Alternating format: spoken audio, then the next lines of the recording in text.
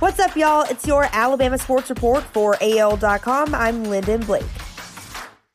The Los Angeles Chargers have signed Derek Gore for the fourth time, the NFL team announced Monday when it added the former Alabama running back to its practice squad.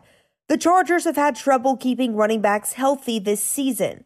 Top ball carrier Austin Ekeler went on the injured reserve with hamstring and knee injuries 4 games into the season, and running back Justin Jackson joined him there on Saturday with a knee injury. University of Alabama Athletic Director Greg Burns said Monday that the conference will continue to move forward with its fall and winter sports seasons, but there are trends that could make that more difficult. We can't take our foot off any of the steps we're taking, Burns said during a school-produced broadcast Monday. He said, "We've seen numbers increase throughout the country right now. Some communities, their medical systems are being taxed."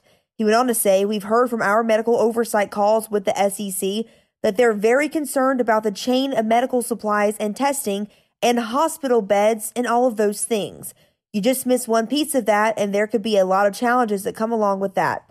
He went on to add, "I think most of us, including myself, maybe don't always think about it."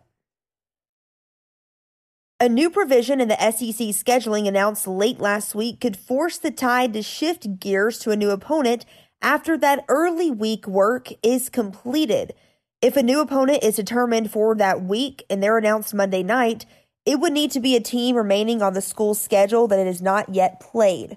The provision, if implemented earlier, could have resulted in Alabama playing last weekend instead of sitting idle for a second consecutive week because of COVID-19 reducing LSU's roster size below the minimum recommended level. The downside of the change is that it could force teams to prepare for multiple possible opponents before a final call is made Monday night.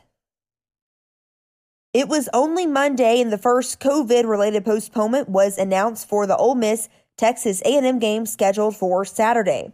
Alabama was involved in one of the 4 not played last week after LSU's virus issues, so all eyes are on the status of the Crimson Tide's visit from Kentucky on Saturday. Speaking Monday afternoon, Saban sounded hopeful for the prospects of the 3 p.m. kickoff in Bryant-Denny Stadium. "We're fully prepared to be able to play the game, and we're going to coach the players that are out there with us every day and try to keep them safe," Saban said. He went on to say, "That's basically where we're at, but we fully intend to be able to play this game, and we certainly have enough players that are healthy and able to do that." That's your Alabama Sports Report for AL.com. Thank you for listening. I'm Lyndon Blake.